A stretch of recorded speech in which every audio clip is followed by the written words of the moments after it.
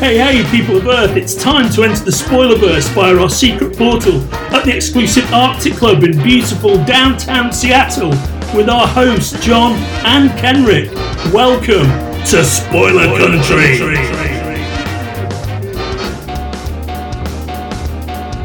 Hey, if you're listening to our show for the first time and you're on one of the social medias that we're on, like Twitter, Facebook, Instagram, any of those kinds of things, you should always check us out on Spoilerverse.com. But if you want to keep up with our latest episodes, you should bring out your smartphone, get into your favorite podcatcher, find Spoiler Country, and hit subscribe. Then you'll get all our new stuff.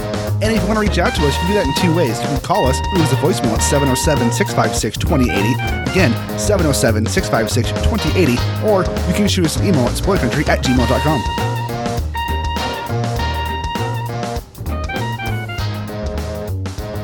Join the cult to the Spoilerverse, and welcome back to Spoiler Country.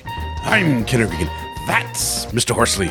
And today on the show, well, it's Rick Gualtieri, isn't it? Again, for try number 2 with us. Yeah, I know. He's a glutton for punishment. He is. Well, see, this time I was on the show, so it was much better for him. And you spoke. I did. Although there's a section in the middle where I'm not speaking because I had to go take care of some stuff with the kids, but I'm on most of it.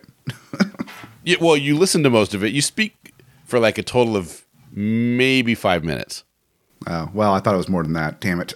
Not much more. I mean, maybe it is a little bit more. You'll find out. But you have some poignant parts where you're pretty funny and you make, you know, I may only speak a little bit, but I speak the important lines. Yeah.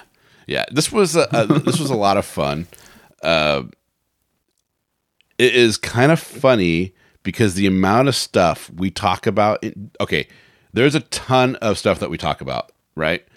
Like here, we talk about Tome of Bill, his books, and Bill of the Dead, False Icons, Godzilla versus King Kong, Star Wars, Last Jedi, Leah's space scene, Stephen King, Maximum Overdrive, King Steen's comedy horror stuff, Sam Raimi, Evil Dead, Army of Darkness, Evil Dead 2, Jaws, The Revenge, JFK assassination, Swamp Thing, Animated Harley Quinn, Titans, DC Universe, CW, DC Animated, Justice League, Dark, Batman, Killing Joke. These are just some of the things. Alan Moore, Too Much Batman, his Goosebumps for Adults version called The Shingles, which he does with his crew over there at his podcast, Authors and Dragons, which I highly suggest anybody go check out. It just goes on and on. We talk, but the funny thing is, even though that all sounds random, it all flows. You know what I mean? You'll hear right. It's all giant chunks of overarching conversation. So it's a lot of fun. I just want to say, I know we can tell you're reading from a list here and autocorrected him because instead of saying Leia's space scene, he said Leah's space scene because you're. Oh yeah, it's Leia's space scene. You know what's the worst is I'm trying not to laugh while you're reading, but oh god, you should. That's okay. And during the interview, if you guys will point it, if you listen carefully, there's a section in the interview where I say, well, you're writing Goosebumps. He's like, no. I remember that. Let's not make people think I'm writing Goosebumps because we all love R.L. Stein. Right. And I was like, oh, I'll edit that out. But I'm like, I'm leaving it in. Yeah, no, it's staying. It's too funny because it was like, because they have that great set of books that him and his buddies are doing called Shingles. And they look like Goosebumps. But, I mean, they're Goosebumps for adults, but. Yeah. And it's just a lot of fun. But I'm rambling here, so why don't we just get in and listen to Rick in his own words? Perfect.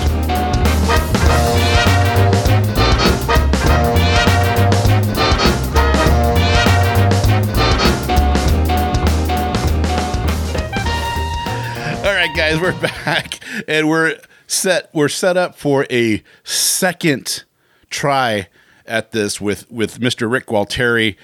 You know him from Vampire Bill, the Tome of Bill. He's got a new series out in the same vein called Bill the Dead. Rick, thanks so much for coming on. Thanks for having me back. I had a great time last time. So when you reached out and you're like, "Hey, you want to do this again?" I was just like, "Yeah." I have no agenda today. When I reached out to you, I was like, I really like talk with Rick. We talk to each other every once in a while on Twitter, instant messaging, and then of course just through social media. So it's like I'm just gonna ask you to come on and then we'll just shoot the shit because why not? You know what I mean? You know something. I find those are the easiest because otherwise you go on and you're like, okay, what was that thing I was supposed to plug? I have no fucking idea. But let's do a little plug because I love your work. I've been reading. I read the Bent series, and I think you have a new one that just came out or is coming out. And I can't wait to read that one. I love the lady that you have reading that series. I think she's done a wonderful job for the narration. And then you have Tome of Bill, or I'm sorry, that series is done. You finished that story, Bill of the Dead. Mm-hmm. Yeah, I have a couple things that are. And you have what? 2 books out for Bill of the Dead, or 3 books? All right, so I have 2 novels out, and then I have kind of a prequel novella that, like, if people join up my mailing list, they can get a hold of that. It's kind of, it takes place maybe about 6 months before Bill of the Dead starts. It's really just to kind of fill in some blanks. But if people don't do that, it's it doesn't really affect anything. It's just like some extra content. And hey, yeah, I'm so glad somebody you did that with Vampire Bill too, where you had some side stories. Yeah. Someone's having fun. Well, yeah. In fact, actually, I'm going to be doing some more of those with Bill of the Dead. I'm starting a spin-off called Bill of the Dead Adventures. So they're kind of like, they're shorter novellas told from the point of view of like different characters within that world. And it's meant to just kind of flesh it out a bit.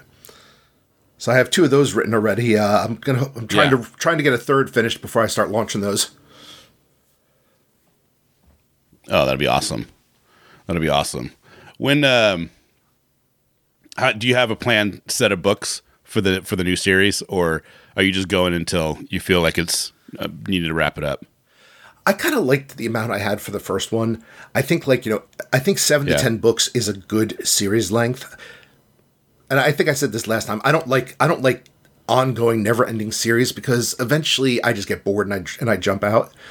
I'd rather there be like an arc or so, and then hey, if the person wants to do like a sequel series, and I understand why people kind of do ongoing series because one, they probably enjoy writing the character or so. 2, the character probably makes some money, and 3, Amazon's let's be perfectly honest from a business standpoint, Amazon's algorithms kind of favor you to keep that going.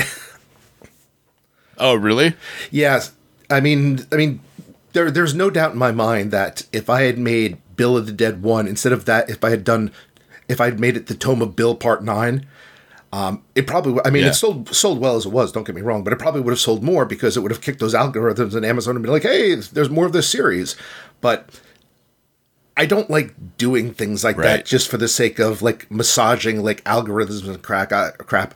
I kind of like, Bill of the Dead is a whole different series, a whole different story arc. There's some of the same characters, but there's new characters, and I'm like, it's not the Tome of Bill. It's a whole new start. Yeah, I like that. I like how you're doing it. It's a lot of fun, and the nice thing about the way you're doing it too, it's easy for somebody to jump in. If they haven't read the Tome of Bill, they don't have to go back and read all 7 or 8 books. You can keep going with just Bill of the Dead if you wanted to, because you do a good job of catching everybody up at the very beginning of the first book. Yeah. I'm glad to hear that. Although, just for the record, if they want to go back and read all the other books, I will not argue. Right. Please do. You should, actually. I tell Johnny all the time, I said, you need to get into these books because one, I just know your writing style, he's going to love it right from the get-go, And the way you start Bill the Dead, or not Bill the Dead, I'm sorry, Vampire Bill, with him in the coffin and the hearing of the heartbeat, that was brilliant. So it's that got me as soon as I started reading that and the way that you presented the first 5 pages, I was like, okay, I'm done. I'm hooked. Oh, thank you. Appreciate that. Oh yeah. Oh yeah. So what else is going on in the world of Rick? Okay, well, today I'm going to be putting up another book for pre-order. Nice. It's called Wannabe Wizard, and it's book 2 in the False Icon series that I write with Ari Carr. And it actually takes place in the same universe as Bill the Vampire. So you could call it kind of a spin-off series, although it's mostly centers on completely different characters or so. But there's Easter eggs and there's a couple cameos and stuff in it. So the first book in that came out. Would you? Yeah. Would you classify that book, the False Icon series? Would you classify it as a young reader's kind of style? Yeah, I don't like to classify anything I do as young adult. I don't know why. I think I have like a hang up about like, being labeled a young adult author. Yeah. I don't blame you. Here's the thing. The protagonist in it is 16. That said, she's kind of dumped into a world where there's a lot of like, not so wonderful stuff going on. So it's kind of one of those, if you look at as YA as, okay, the age of the protagonist, yeah, I guess you could call it YA. If you look at YA as in, oh, they're going to hold back and only nice things are going to happen, no. Right. Well, you tend to see, you have a tendency of killing characters off, so I don't presume anything. Well, it's not a tendency to kill characters off. It's just, I guess I kind of subscribe a little to the Quentin Tarantino model, which is that, sometimes you want to throw a surprise in there, and sometimes there's no better surprise than, oh, you thought this person was going to be around for a while. Oh, no. And sometimes that just punches you in the gut that much more. Yeah. Is it when you go, if you are going to make that decision, is it hard sometimes depending on the character that you choose that needs to, be let go? I've read of like some writers like bursting into tears over it and stuff, and I'm like, I don't quite go that far. I do feel bad if it's a character I like and I kind of have to like say goodbye, but if their time has come, their time has come, and I have also been known to give characters reprieves. There's one character who made it all the way through Tome of Bill, almost to the end, who I was actually going to kill in book 3, but as I was writing book 3, I was just having too much fun, and I was just like, nah, I can't do this. They got to live. They got to go a little longer. Yeah, I think it comes down to how much if they're amusing me, then I'm going to keep them around, because if I'm having too much fun writing them, then it's kind of one of those, I'll find a way to to make you live. But in a lot of cases, it really just comes down to, I've often said that Bill's world is a comedy because you're looking at it from Bill's perspective. From any other person's perspective, it could easily just be like bloodthirsty horror. And because of that, terrible things happen. This is true. Man, so when we talked last time, you and I had a plan. We were going to watch, because Godzilla was announced then for the Godzilla versus King Kong. When you and I were talking, it was the release date that was unofficial but thought of was in April of 2020. Obviously, that didn't happen. I don't think they're even done shooting it yet. Maybe they are. Yeah, I mean, I don't know. I mean, the newest thing I looked up today. Go ahead. No, go ahead. Oh, I was just going to say that I looked it up today, and they're saying November 2020 now. Yeah, I think the most I've seen like a little bit of grainy, like film footage that that I think like leaked out from like last year's Comic-Con or so. But I'm like dying here. I'm like, because I know a lot of people didn't like King of the Monsters, and those people are welcome to their wrong opinions. I liked it because I thought King of the Monsters was awesome. So did I. It hit all the beats.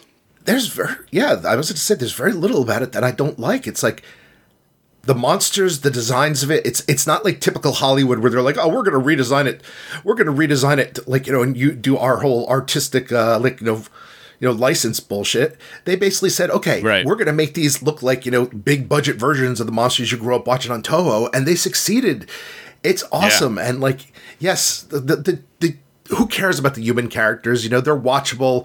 It's fun. They're mostly just insects, but it's mostly just the monsters just destroying the crap out of things. And it is just glorious to watch. I love it. You're the same mindset as me. I was like, I started watching it and I was just giddy. When King Ghidorah came out of the ice, I was like, oh my God, he looks so much like the actual King Ghidorah in the 1960s. I love this. Yeah. I watched it when it finally made it to video. I guess it's kind of weird that we say video still, but when it finally made it to video, I think I watched it like 5 times within 2 weeks. I was just like, oh, this is so awesome. And then it became my background movie for quite a while. Yeah, no, I still use it as a background I'm movie. working. Let's put this on. They have it on HBO now, so every so often, like, I have the Roku upstairs, so I'll just like put on like that, and I'll be like, oh, there's nothing on. I'll just watch Godzilla again. And did you hear the rumor is that Monarch, in the movie, Monarch is building Mechagodzilla. Yes, I've heard that. And I think it's more than a rumor since I've already seen like pictures of toys for it. Oh, really? Yeah. That's awesome. So that means I wonder if he's going to be in it or if he's going to show up at the end to set up the next movie. I don't know. The only thing that makes me nervous about these movies is, from what I hear, they're not like, they're not bringing in the billions of dollars that that apparently Legendary was hoping for. So that's the only thing that makes me nervous. And it's that it's like, people, go watch these damn movies. You're spending money on Rise of Skywalker. Go watch Godzilla instead. Right? At least you'll be entertained. Well, something. I apologize if you guys are major Star Wars fans, but something. I'll say this about Godzilla: at least you don't have to read the novelization to get all the major plot points that the movie just just glosses over. Right? Exactly. No, we're not. I mean, we have. I like Star Wars because how do you be 45 and not at least have an appreciation for Star Wars and what it is and what it represents? But I'm not by any stretch a fanboy. I could take it or leave it. The only one I really truly love is Empire. I mean, my whole thing is I can be the biggest fan in the world, but I try to be objective. Yeah. If you put out like a movie series that I love, and you put out a stinker in that movie series, I'm not going to pretend that turd is like filet mignon. I still maintain that that Last Jedi is all but unwatchable. Yeah. For me, it's the Luke scene. I like the scene when he's fighting at the end, but I hated the way they killed him off. I was like, this doesn't make any sense. For me, it's the whole thing. That movie is just a whole big cluster. Yeah. Like Last Jedi, I tried watching it again, giving it another chance, and because my buddy's a huge Star Wars fan, and he like, oh, you have to watch, you have to give it a chance, and I gave it a chance, and it's just not good. Yeah, like the second time I watched it, I will say I liked it a little bit more than the first time, but there's so many just what bothers me most is just Laura Dern's character, who's just comes out of nowhere and is essentially just might as well have like a sign around her neck, and spoilers, sorry guys, but that just says, "Hi, I am a character introduced to die." Right? It's so crazy. Or like the whole the Leia scene, which is Super Leia, and just so much of that movie makes no sense to me. Dude, the Leia scene when she goes out, sucks out into space, I'm like, okay, you guys did the whole CGI. This is a great way for her character to actually die. It's all heroic. Mm-hmm. It's over the, you know what I mean? It has all this stuff. It has all the elements. This is great. And then she opens her eyes and flies back in. I'm like, oh my God, you guys that's like jumping the shark. Full on, you know what I mean? I was like, oh, this is terrible. Yeah, you're right. I mean, because here's the thing: if she had died in that scene, that would have been a tragic death, and it would have been horrible. But at the same time, it would have been it would have been like, holy crap, I can't believe they did this. Now I'm interested in seeing what, and instead it just comes across as like, okay, here's just a cheap out. Yeah, that's exactly how I felt. I'm like, this would have been perfect. Oh, you guys just totally cheesed on this. I don't get it. I don't get it. I want to like him, because I love J.J. Abrams. I was a huge fan of, what's the name of that shit? Now that I'm saying it, I'm a huge fan, and I can't remember the name of the TV show. That's just great. The one with the, the FBI. No, not Lost. I never got into Lost, but she's the FBI agent. Alias? Huh? No, not Alias. Are you sure with Jennifer Garner? No. Fringe. Thank you. Yeah, The Fringe. There you go. So I don't think J.J. Abrams actually, he produced it. And I think he directed the first episode. Well, J.J. Abrams apparently, from what I hear, he has a bit of a rep of not being able to bring things home. Good storyteller, really? Good storyteller, good director. But it's apparently some people just can't stick the landing. Yeah. Maybe that's his problem. Yeah, mind you, I'm talking big here. I've never directed a Star Wars film, so I'm definitely armchairing it here. So take that as you will. What was that? Right? What didn't that happen to Stephen King? Like, when he was like, talking about all these directors screwing up his movies, and then he finally got a chance with like Maximum Overdrive, and I think that was kind of his like, okay, I'll just shut up moment. Right? I loved Maximum Overdrive when it first came out. I was too young to see it in the theater, but I saw it on video. My buddy's older brother rented it. And I remember watching it, I was like, this is so cool, because the concept of what was going on. But I was like, when did it come out? Like 86? Yeah, something like that. Yeah, so I was like 12. Mm-hmm. So, I mean, that movie is made for like a 12, 13-year-old, Yeah. And I don't know. I watched it, I liked it, but then I was like, man, I remember the scene where the soda pop hits the guy in the groin and then hits him in the head, and I thought that was so funny, and the kid getting run down by the lawnmower. I thought that was so cool. And then I went back and watched it like 5 years ago. I was like, what was I thinking? Yeah, there are definitely bad. There are definitely some movies that do not age well. And here's the thing, like that movie is almost kind of like a spoof, or like, kind of like, like a dark comedy kind of works. But yeah, when you watch it as like pure horror, it's kind of like, oh. Yeah, I think you hit it right there. If he would have made it more of a comedy, and it would have been funny, I think that probably would have done a lot better.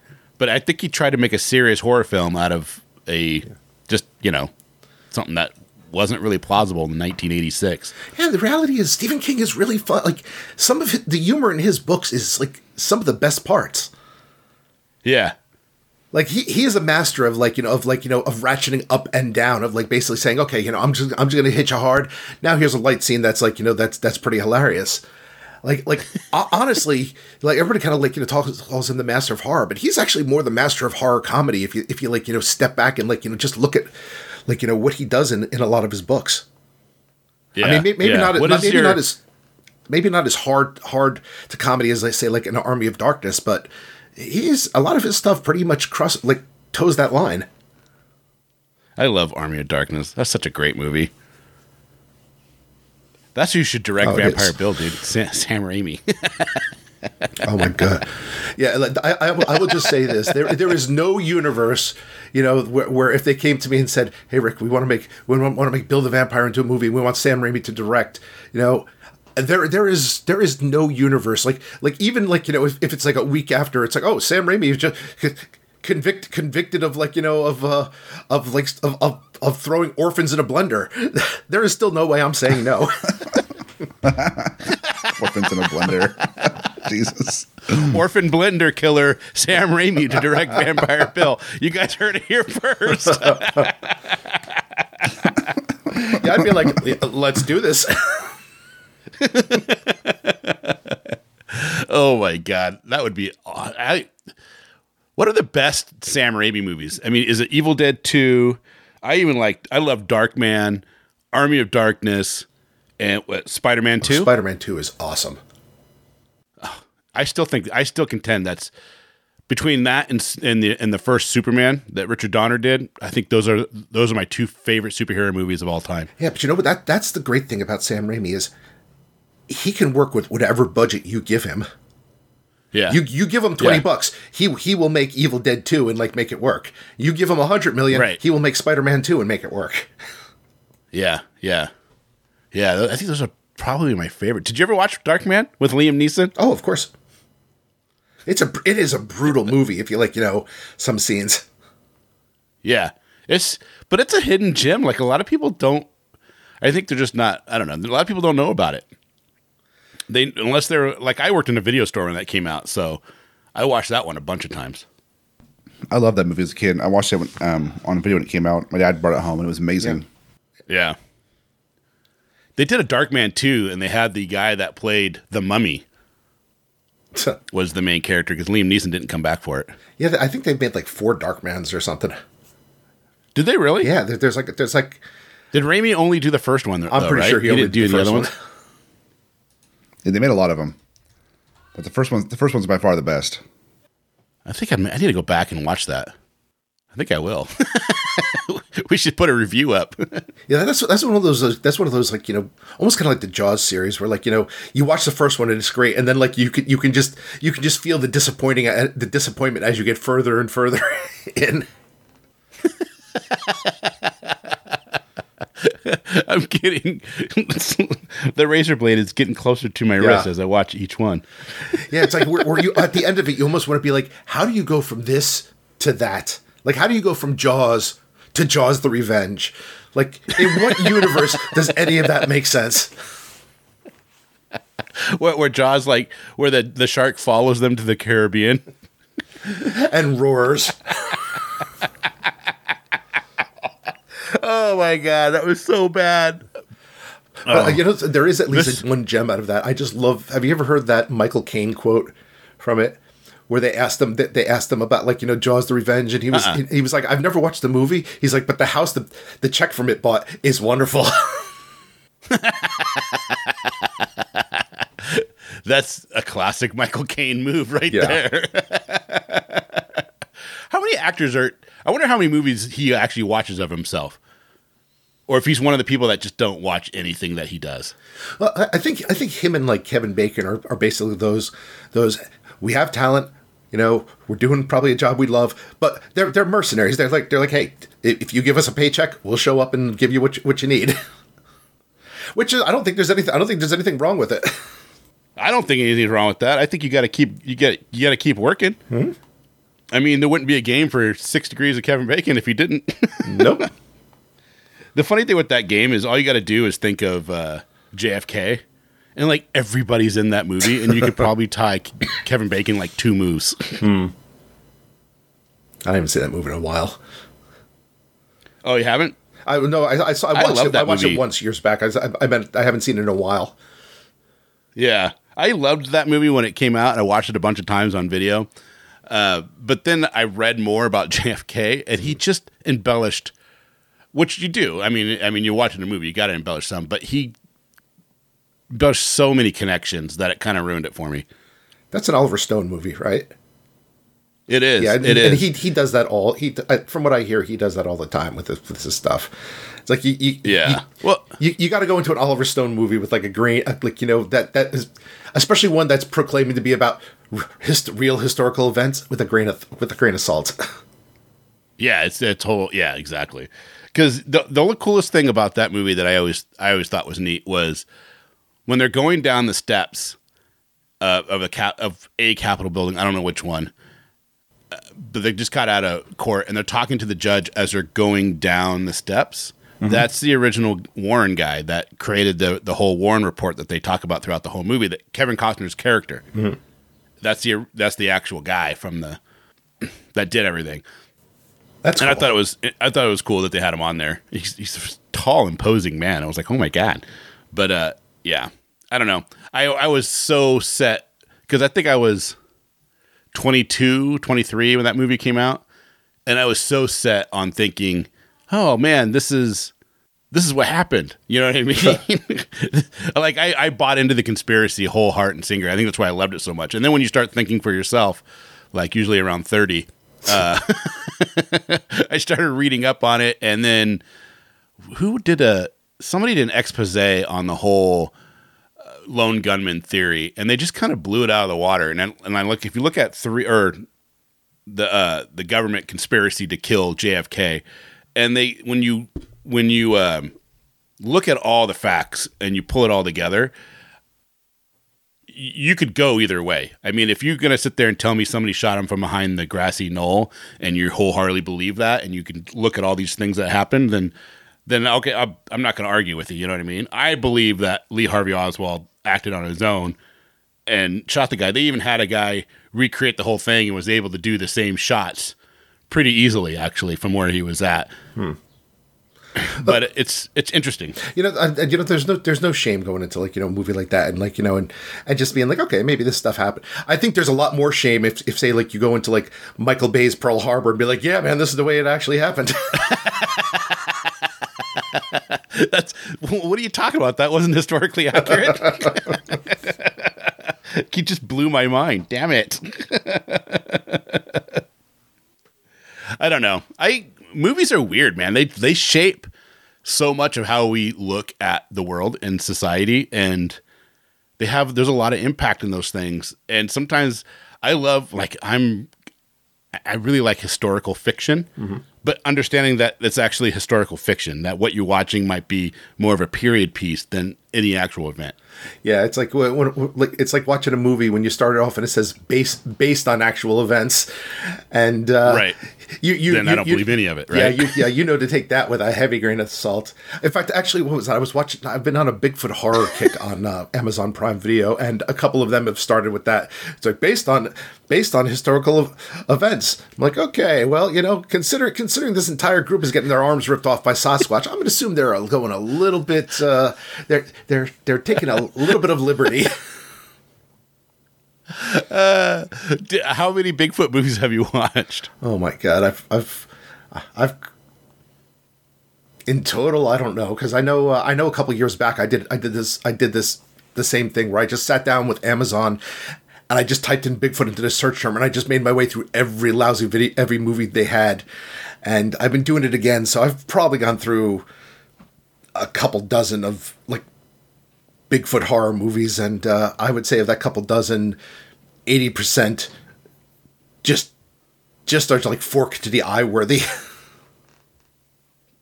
That's funny. I should watch some of those. Did you watch the Sam Elliott? No, the man who killed JFK and Bigfoot. I am forced to say that I have gone cheap with it, and every time I see it, it's like, oh, rent it for a couple bucks, and I'm like, I'm waiting for them to just hand this to me.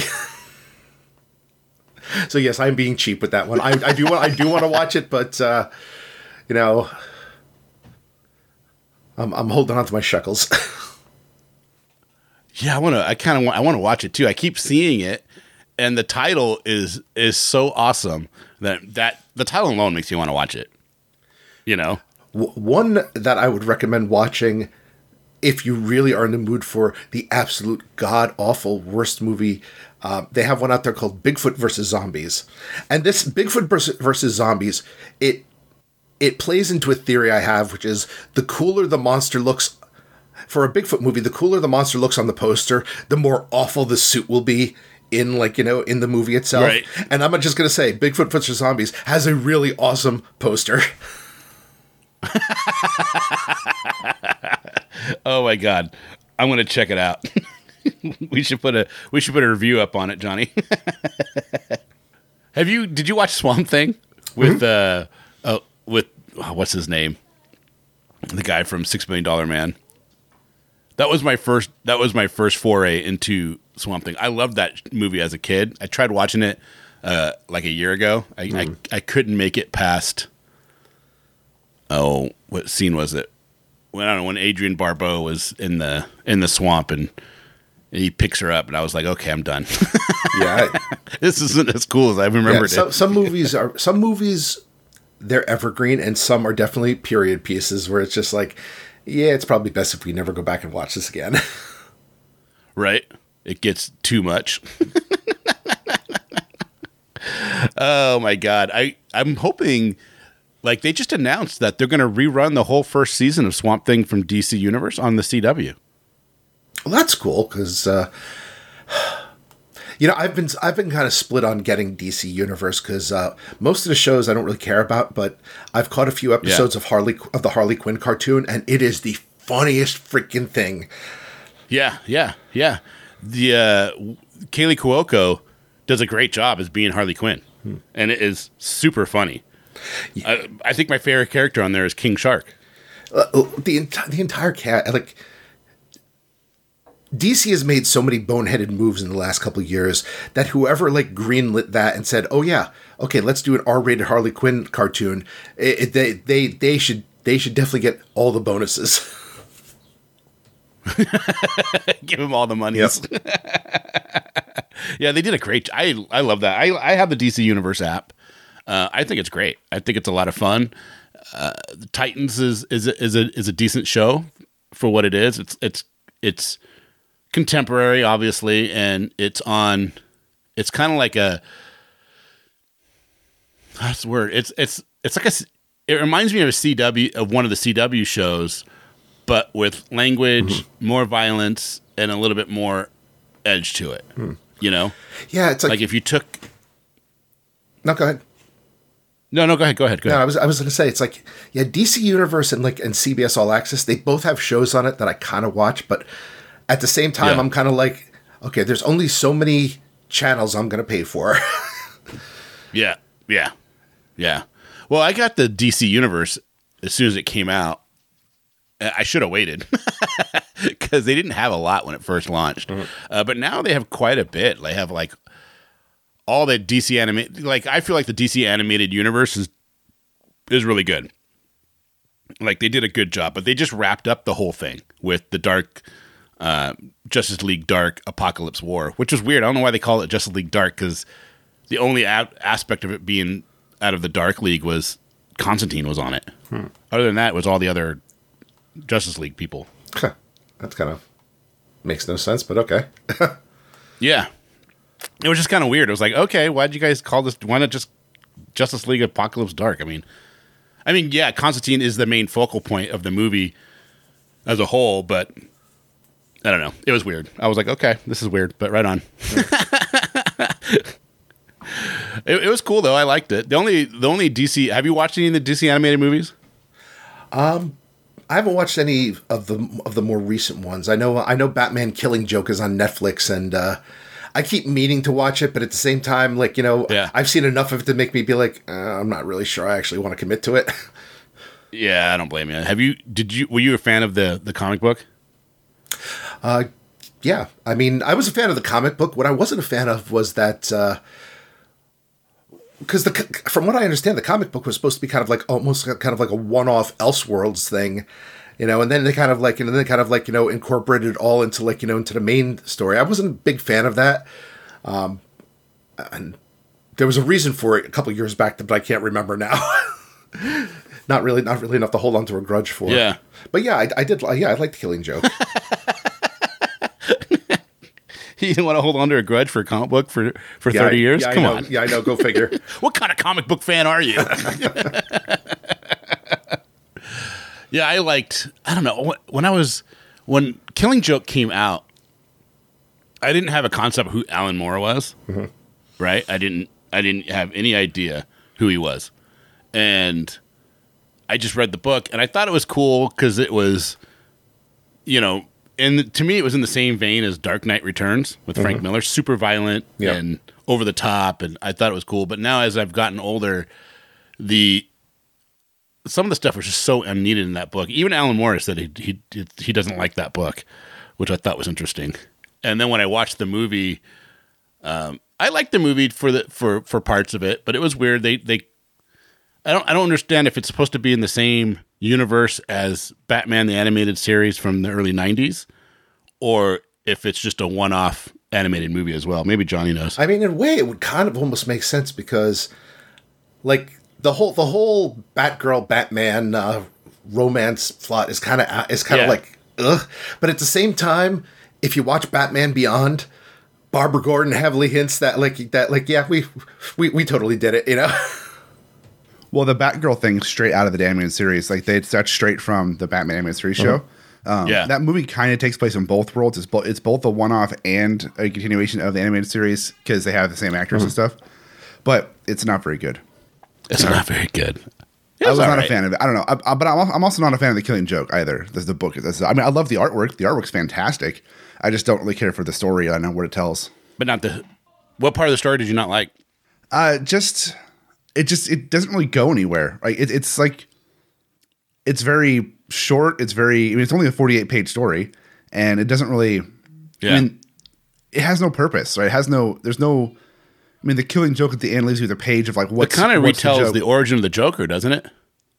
Yeah, it tells an origin of the Joker, and it tells it's like an origin death of Joker in 48 pages. It's kind of built around, Jim Gordon being tortured and Barbara Gordon being shot, and how do you break a man, kind of thing. But it's I feel like it's too short to actually be something. Yeah, I think they're overdoing. When it comes to animated movies, I think they're overdoing Batman. He's in everything. It's like, when do you put him on the shelf for a little bit?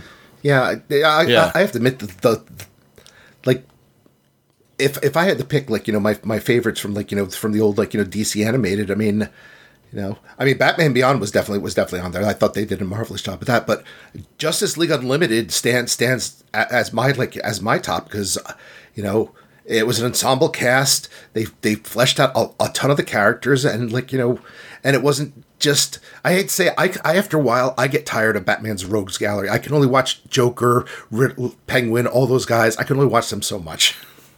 Right. Well, they need to dial back on the Joker some because like. I seem like he's in everything, and like I like the Joker, but I also think the Joker is better best used when he's in the background and not so, you know, up front. I mean, even on the animated series, they didn't use him all the time. They went through a lot of the rogues gallery there on the animated series. And one of the things I liked about Justice League and Justice League Unlimited, like you mentioned, is that, you know, it wasn't all Batman. There's a huge cast of characters in those, and DC has a tendency to fall on Batman as if they can't tell a story without Batman being in it somehow. Like even when they did, was it the original Justice League Dark movie has, you know, starring Batman for some reason. And it's just like, doesn't make sense to me why they can't do stories without Batman. I mean, if you look at the comic books, when they were doing New 52, there was like 8 Batman books a month coming out or more. And it was plus one-shots, plus miniseries. And even now there's like tons coming out. And I think even worse that bothers me is Batman always has to be their infallible character. They're like, you know, they're no matter what, I'm going to win character. And that annoys me. Like, I got to be perfectly honest. You know, considering Batman's, okay, yeah, he's a billionaire, but he's like essentially a normal guy and stuff.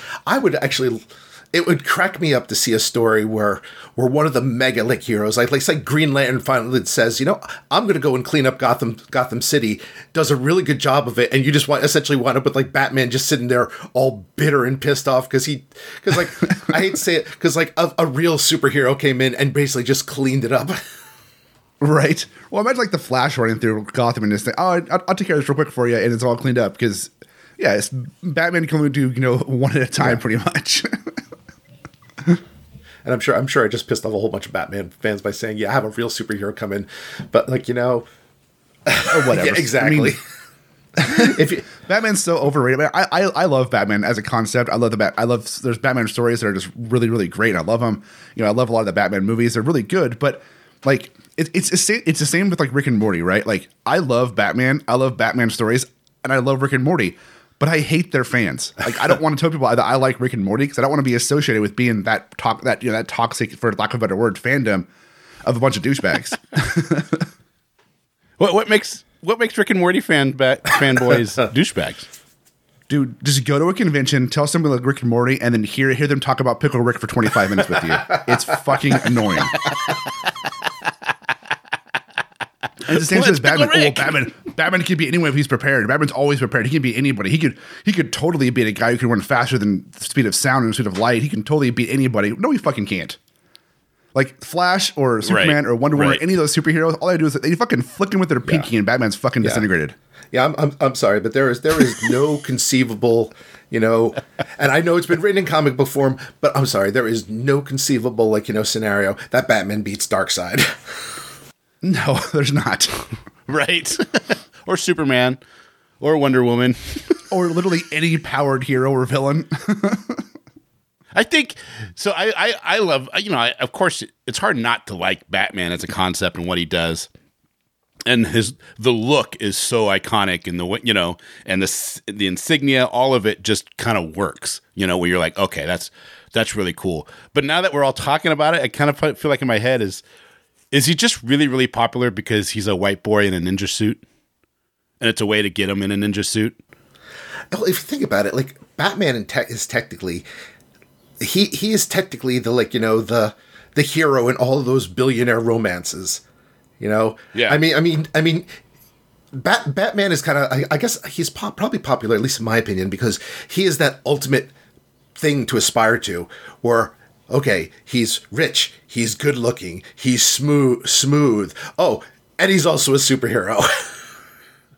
I mean, that is the ultimate, like the ultimate guy goal right there. So I can kind of understand the popularity for escapism. But at the same time, it also gets a little silly. Like, you know, you guys have seen that meme out there. It's like, what would you do tomorrow if you woke up as Superman? Go back to sleep and hope I woke up as Batman. No, you wouldn't. Right. No, you wouldn't at all. Yeah, Batman's kind of like the nth degree of Bond. Yeah. Even though he was before Bond, actually, now that I think about it. Like, maybe Bond is the knockoff of Batman. That'll piss people off. like I could say, I kind of like seeing Batman knock down a peg every so often, just because, like even in like, you know, like as awesome as Justice League Unlimited was, just the whole, okay, everybody's getting along. Oh, and then there's Batman acting like an asshole. Yeah. He's always got to be he's this consummate dick. It's funny too because he actually it always makes me laugh because like Johnny was saying, like any superpowered human would kick the shit out of him, but he always acts like his way is the best way and that he knows everything that's going on. But it's like, dude, you're like the weakest link out of everybody here. Yeah, I mean that's true, and the thing is, nobody really makes fun of that. I mean, like one of my favorite things on the internet used to be SeanBaby.com. And how he used to just mercilessly rag on guys like Hawkman and like, you know, an Aquaman. But the reality is Batman kind of deserves that same thing too. It's like, oh, there's a meteor headed for Earth. Quick, I'll go stop it with the bat plane. What are you gonna do with the bat plane?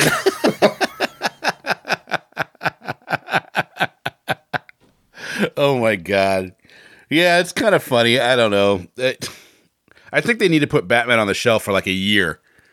You know, and just stop using them in everything because people are gonna get eventually. Some people are gonna get burnt out. It's already starting to happen. Like our conversation right here is showing you, it's starting to happen. People are getting burnt out on it. I will admit, I'm not sure if I'm ever gonna if it's gonna go anywhere or not. But I actually have an outline started for one of the Authors and Dragons Shingles books that actually is kind of just a mock-up of like what we've been talking about of like you know, of a character like, you know, like Batman essentially knocked down a peg.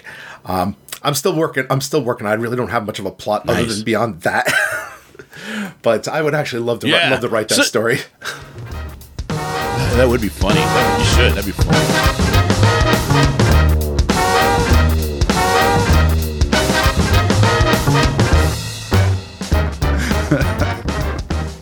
Stupid. I'm reading the list with you. And I'm like, he just said Leah. That's hilarious. That's funny shit. And we're back. I said Leah. Yep. That was fun. Leah's spacewalk. Leah's spacewalk was the best spacewalk ever.